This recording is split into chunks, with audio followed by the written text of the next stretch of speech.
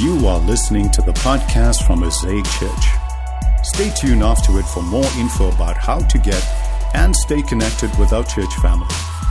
Now, let's dive into this week's message. Hi, everybody, and welcome today. And as it's already been said, what a week it's been. I want to give a quick and final thank you to all of you who have worked in some emergency service this week, police, fire, ambulance, EMS services. You've been amazing, risking your lives and yourselves.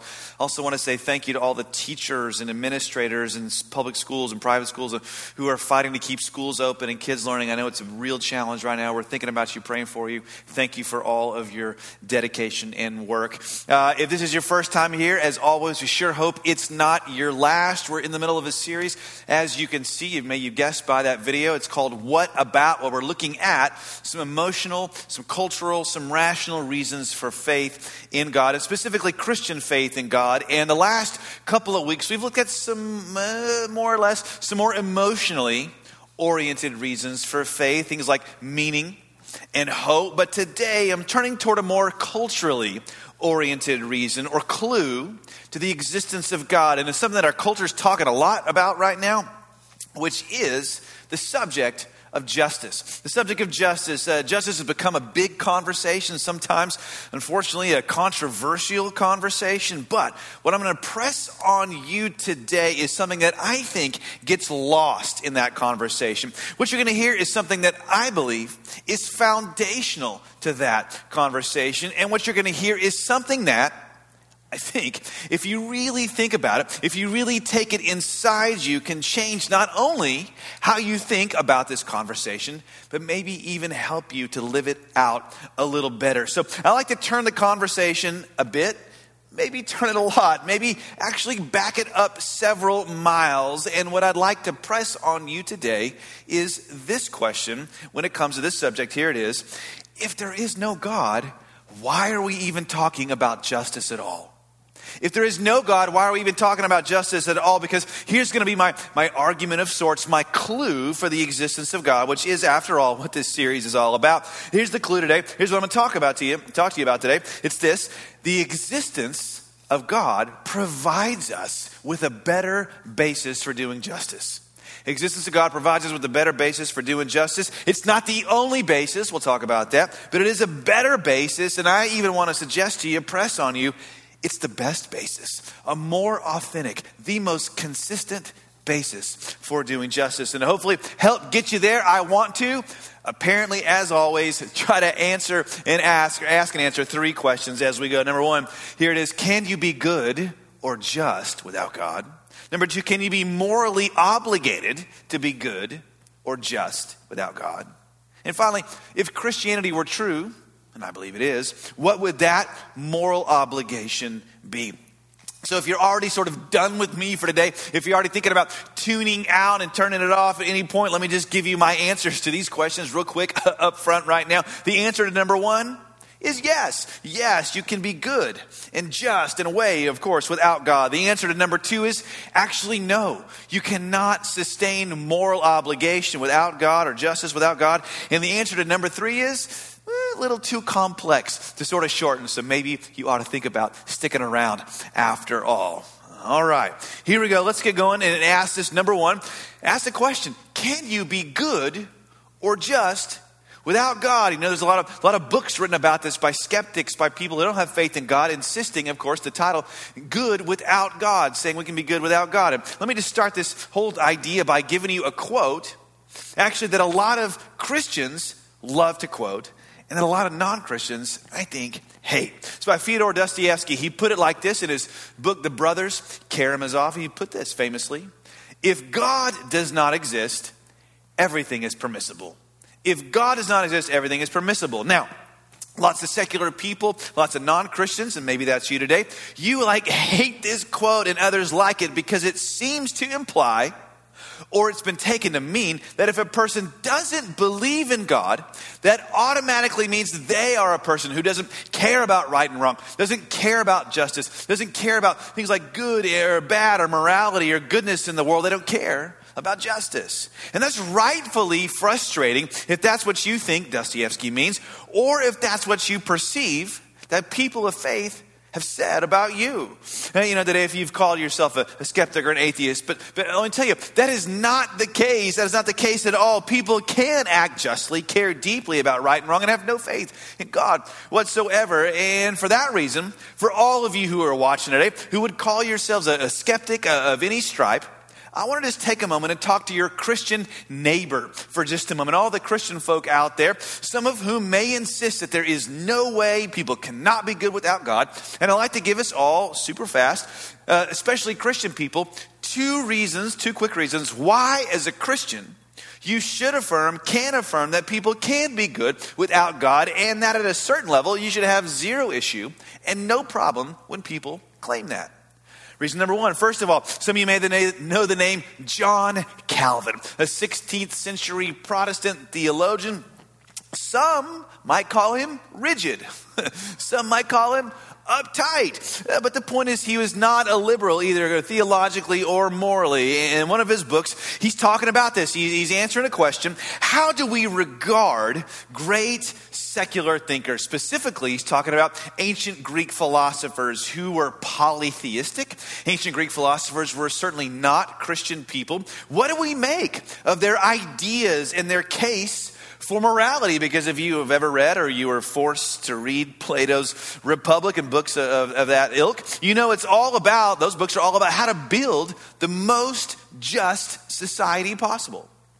Calvin said this. He said, quote, "Whenever we come upon these matters in secular writers, let that admirable light of truth shining in them teach us that the mind of man, though fallen and perverted from its wholeness, is nonetheless clothed and ornamented with God's excellent gifts. If we regard the Spirit of God as the sole fountain of truth, we shall neither neglect the truth itself nor despise it wherever it shall appear, unless we wish to dishonor the Spirit of God.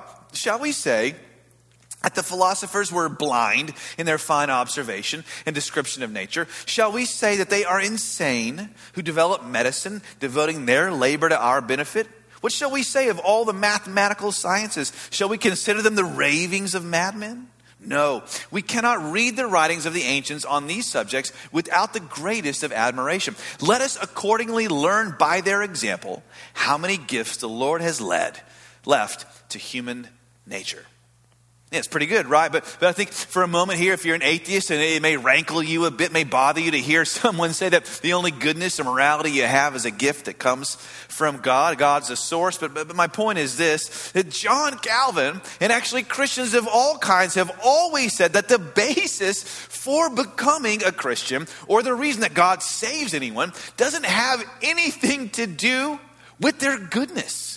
How good they are in and of themselves. Christianity does not say that the good are in and the bad are out. No, it says in a way that the humble are in and the proud are out. The humble are those who are humble enough to acknowledge that their goodness, their intellect, their moral concern, their ability to even do justice cannot save them in the eyes of a holy God.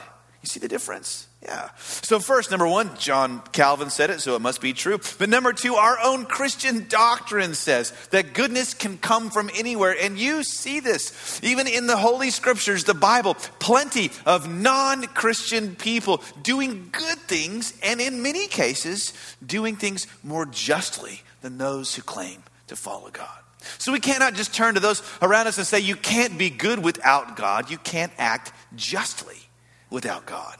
But, and back to the beginning, back to our Russian friend, Dostoevsky is acknowledging something that I think still stands, which is that without God, this is my belief, we're going to talk about it right now, without God, it is impossible to sustain moral obligation. Number two, let's ask, can you be morally obligated to be good or just without God? My answer again to this is no. No, it's not possible. Now, this is actually an important distinction, an important question. And I'm going to try to draw out why I think this is an important distinction and question. And I'm going to try to show you why I think it's important for you and for us to wrestle with this, not just as individuals, but as a culture, as a society at large. Start by asking this: what does it mean to have moral obligation? Put it like this: it means to have a course of moral action you are required to take regardless of feeling or situation, which I hope you'll see is different than just having moral feelings. Moral feelings. Moral feelings are just like, you feel strongly about a situation and you do something or not. Maybe, maybe not. So how can we account for moral feelings without God? Are there moral feelings? Yeah, you could say there's a few possible ways to account for them. Let me give you 3. You could say we have moral feelings because of simply atheistic evolutionary theory. Like you feel some things because your brain chemistry is just developed in a certain way because it helped your ancestors survive. Not because there's a God, but simply because of random mutated evolution. Moral goodness simply helped people survive. One way to try to account for feelings. Second, you could say that, no, all goodness is really socially constructed. Like you're part of a culture.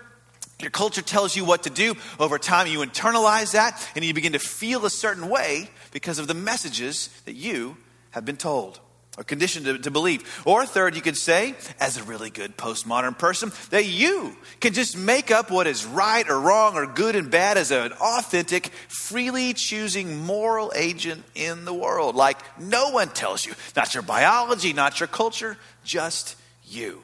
So people say you can have moral feelings because of biology, because of culture, because of self-choice. Do you need God to be good? No. Do you need God to account for moral feelings? Well, not really, in the sense that there are a number of explanations or theories that could account for that. But can we say that there exists moral obligation without God? As in, it doesn't matter what you say, it doesn't matter what your brain says, it doesn't matter what your biology says, it doesn't matter what your culture or any culture says. Are there things you are morally obligated to do and you must do them or not do them no matter what? Now, if you said yes to that question, that there are things that people should do, people should act justly at all times. If you say that justice must be done, that there's things that we must do or must not do, the question immediately becomes, on what basis are you making that claim? If there is something unjust and we shouldn't do it, why not? Why not? If there is something just and we ought to do it, then why? I hope you can see there's a problem here. Let me give you one example. Let's say there's a culture on the other side of the world, and legally speaking, in this proposed culture, that women there are not allowed to drive, women are not allowed to vote, they're not allowed to work outside their home, and you say that's wrong. Why?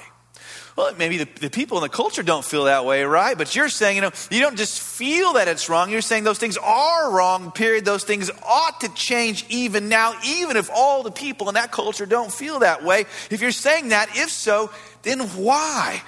Is it because your feelings are superior to theirs? Is it because your morals are superior to theirs? Is it because your culture is superior to theirs? On what basis is that whole culture wrong? Now, if you're a Christian, you're a Muslim, you're a Jew, and you believe in a moral lawgiver, or if you're the ancient Greeks or Romans, you could at least appeal because they believed in like a transcendent, supernatural, moral world, and so you could at least, if you were them, appeal to that, which they did.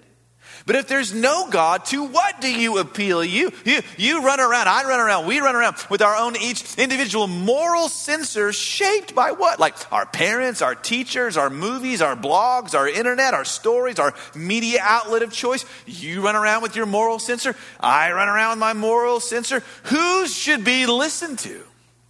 Who should be incorporated? Or if it just comes down to me versus you, is it okay if I can make you do what I say you should do because I'm 5'10" and feisty and can overpower you? Is it might makes right? Dr. Martin Luther King famously, in his letter from Birmingham jail, and if you haven't read it recently, you especially ought to read it again. When it came, he talked about this. When it came to the issue of laws, he asked, what makes a just law? What makes a law just or unjust? Now, here's what he didn't say. He didn't say, what makes a law just is my lived experience or my feelings or how you make me feel, or it's whatever I think because I'm me. He said, nope, He said if a law is in accordance with the law of God, it's just. If it's not in accordance with the law of God, it is unjust and ought to change. End of story, regardless of your feelings, your truth, your biology, your culture. Now, that's a really big claim. And it flies directly in the face of a lot of people who say, nope, there is no standard at all to which we can appeal. And this tension is a really big deal, isn't it? Because it strikes at the heart of every culture. Like, how do we treat each other? How do we make laws? How do we talk about what people ought to do? What people ought not to do? How do we decide what's right and wrong? And into this tension have wandered also a bunch of other thinkers who have tried to think about it and wrestle with it because it is a problem. And because we are the first culture in the history of the world to say that you and I, people, are morally obligated to be for justice and yet give no standard to which to appeal. Now, someone who wandered into this space and wrote about this question was a law professor at Yale University named Arthur Leff, and he died a few years ago, but he contributed a thought piece that people are still talking about today. I think it was in the Duke Law Journal. It was called Unspeakable Ethics, Unnatural Law. Unspeakable ethics, unnatural law. Kind of got a little meter to it there, but he tried to wrestle through this question, how do we turn to one another and say this is right and wrong, or this is just or unjust without God? Now, Leff was not a Christian, but he was, as I hope you'll see in a minute, really honest, really transparent about the problems this presents and creates in a pluralistic society like ours. He asked, how do you create moral obligation without God? And he gave a few answers here. He tried to present a few ways people try to smuggle this in. One way he talked about was called majoritarianism, or majority rules. In majority rules, here's how it works. I think you know. We say, well, if the majority of people decide on something, that makes it right. Kind of like, where are you going to go for lunch today or tomorrow, right? But Leff points out a number of problems with this being the basis for moral law. For example, 200 years ago, most people in the world believed that some form of slavery was okay. You could be a good person, maybe a God-fearing person, and believe in slavery and own slaves. There were a few outliers for sure, but most people believed it was okay. So was slavery okay then? You say no. On what basis? You say, well, it doesn't matter what the majority says. Slavery was wrong. Slavery is wrong. Okay, fine. I'd agree. But at that same moment, you're also saying that majority rules cannot be used as the basis for moral obligation, for justice, for right and wrong. You can't trust majority rules. And Leff said the same thing. Second, another way you can try to insist that moral obligation exists is to use some kind of empirical study to say that people are happier when this kind of thing happens or doesn't happen. Like you take a survey, like some university does a study. It turns out that this group is happier. Therefore, we base our laws and justice system on that study. But the problem with that, of course, is how are you defining good? And how are you defining happy? Happiness varies enormously from culture to culture. Like, what makes Canadians happy? Don't say Tim Hortons coffee. Sorry. What makes Mexicans happy? The British happy? How do Africans define goodness? Should their basis be applied here? Globally? For everyone? All right. Let's say I found a group of people in the world. Let's say they were actually enslaved. And a study based on a university's, a group of professors' criteria proved they were empirically happier. You're saying, Morgan, I don't even think that could happen. All right, but let's just say it did. All right, go with me here. What would you say to that study? You would say, it doesn't matter what the data says. It doesn't matter if they claim they are happier. Slavery is still wrong, and they should be freed. All right? So number one, majority rules doesn't work. Number two, empirical studies won't work as a basis for justice. How do you decide what your just course of action should be? Well, you can circle back to, again, well, Morgan, it's just evolution. Evolutionary theory tells us what we feel. And it tells us to be good because goodness helps us survive better.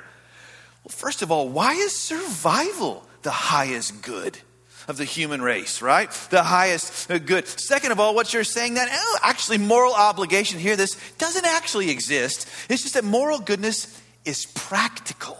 It's practical, it's pragmatic, it's helpful. And I don't think you think that morality is really merely helpful, because let's say someone comes close to you with some kind of moral badness, like emptying your bank account, or something worse, like rape. You would never say to them, please don't harm me. It's not practical. No, you would say, that is wrong, period, end of story, every time. And Arthur Leff, that law professor, he went through all those options like majority rules, people's happiness, evolutionary theory. Again, he's not a Christian. And he said, basically, America, let's cut the crap. These things don't work as a basis for moral obligation. The only way there can be moral obligation is if there is a God. But he said, but there's not. And yet we still have to make laws.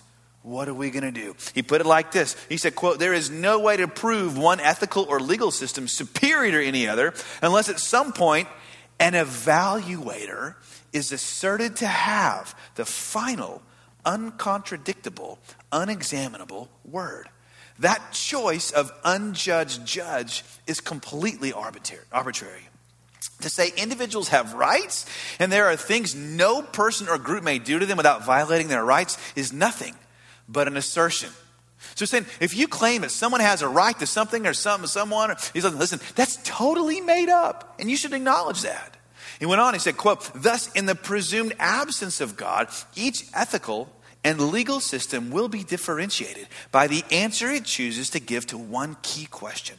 Who among us ought to be able to declare law? Who among us ought to be obeyed by all the rest? Stated that baldly, the question is so intellectually unsettling that one would expect to find a noticeable number of legal and ethical thinkers trying not to come to grips with it. He's saying, listen, this is so unsettling. He believes that people avoid answering the question, who among us ought to be able to declare law? Who among us ought to be obeyed? And he said this, he went on, he said, if we go to find what law ought to be governing us, and if what we find is not an authoritarian holy Bible, but just ourselves, how can we be governed by what we have found? And he concludes like this. We all believe that napalming babies is bad, starving the poor is wicked, buying and selling each other is depraved, that there's such a thing in the world as evil. All together now, says who? Says who? Again, you may insist, Morgan, I can just make it up as a human being. All people know that. Well, listen, we've already said that's not actually the case. And so if you're saying we can just make it up because we feel that way before we move on, I want you to see how unreasonable, actually how illogical that thought process is. Because one person, to try to answer Arthur Leff's question, who says they can make up what's right and wrong for all of us? One person who says, I can, is a professor of critical theory at the University of Toronto. Her name is Mari Ruti. She wrote a little book called The Call of Character, trying to answer this question. And she said this, quote, although I believe that all values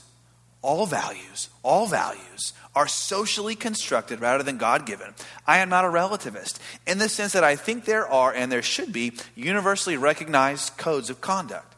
So again, she starts by saying all values are made up by some culture.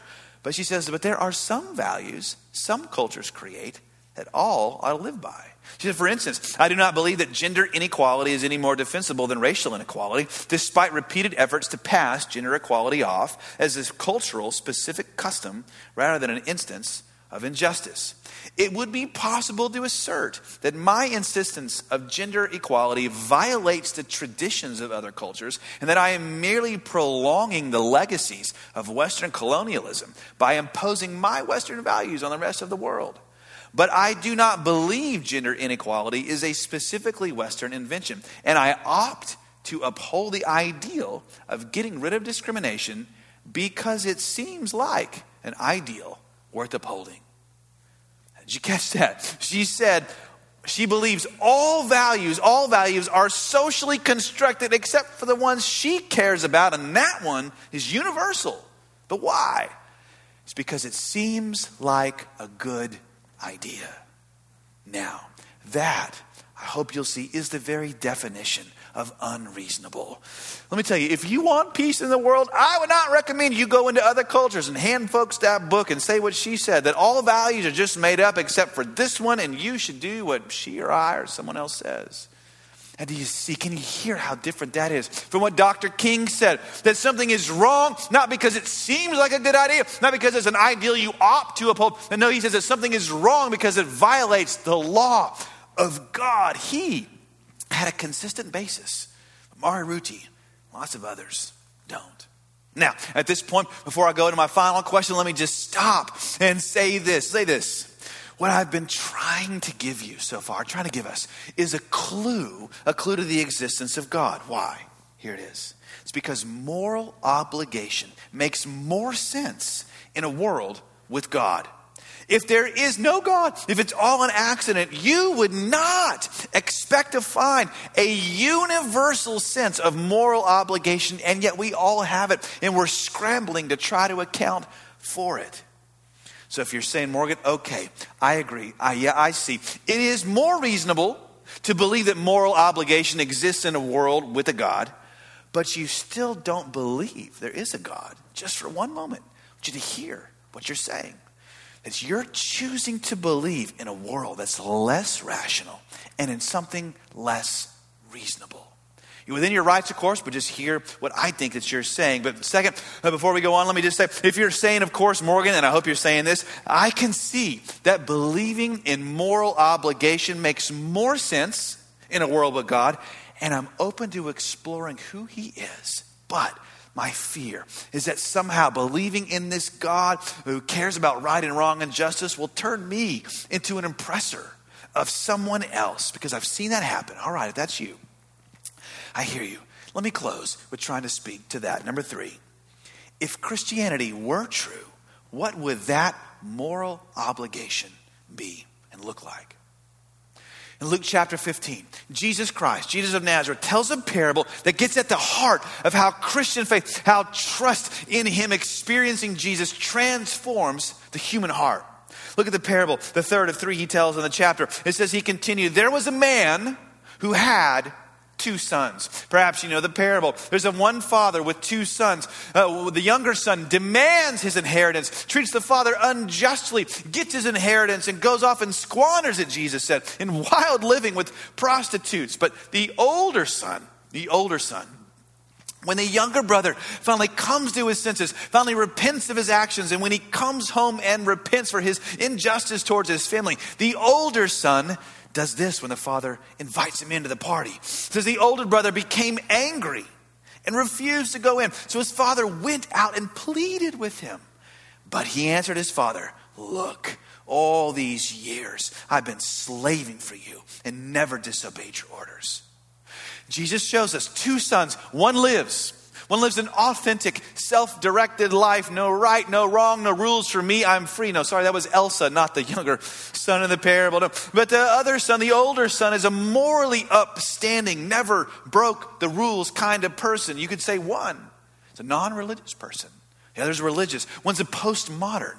One's a moralist. But Jesus is saying both of them are wrong. They are both estranged from the heart of God because both only want the Father's things and not the Father himself. One of them tries to find meaning through abandoning right and wrong, living however he wants, abandoning justice. The other tries to find meaning through keeping right and wrong and judging others for not being as just as he is and not keeping right and wrong. But Jesus says they are both living dead in lives. And yet, to the surprise and shock of his audience, Jesus does affirm one of them, because in the end, he affirms the younger son who comes back, who had lived wild, treated everyone unjustly, who came back and repented and began to live within the Father's house by the Father's household rules. So, catch this, Jesus isn't saying that the answer to being a moral oppressor, someone who forces everybody to keep the rules, the answer isn't to abandon right and wrong altogether. No.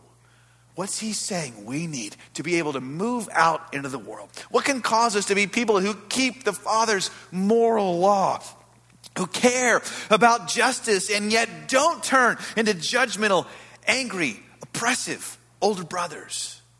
Look at verse 21 of the parable. It's the moment that the younger son, as he's on his way back home, look what he finds on the road back to the father's house. We find the compassion and kiss of the father. It says, while he was still a long way off, don't you love it? His father saw him and was filled with compassion for him. He ran to his son, threw his arms around him, and he kissed him. Oh, let me tell you, Jesus is showing you this, that you and I, we need at our core the affirmation and the kiss of our loving Heavenly Father. It's based not on our performance, but in spite of it, we need to know we are saved by sheer grace alone. And when you know that, when you know that you are loved and accepted by God because of the cost He paid to give His kiss to you in the person of Jesus Christ of Nazareth, the giving of His perfect Son, when you experience that, now that changes you.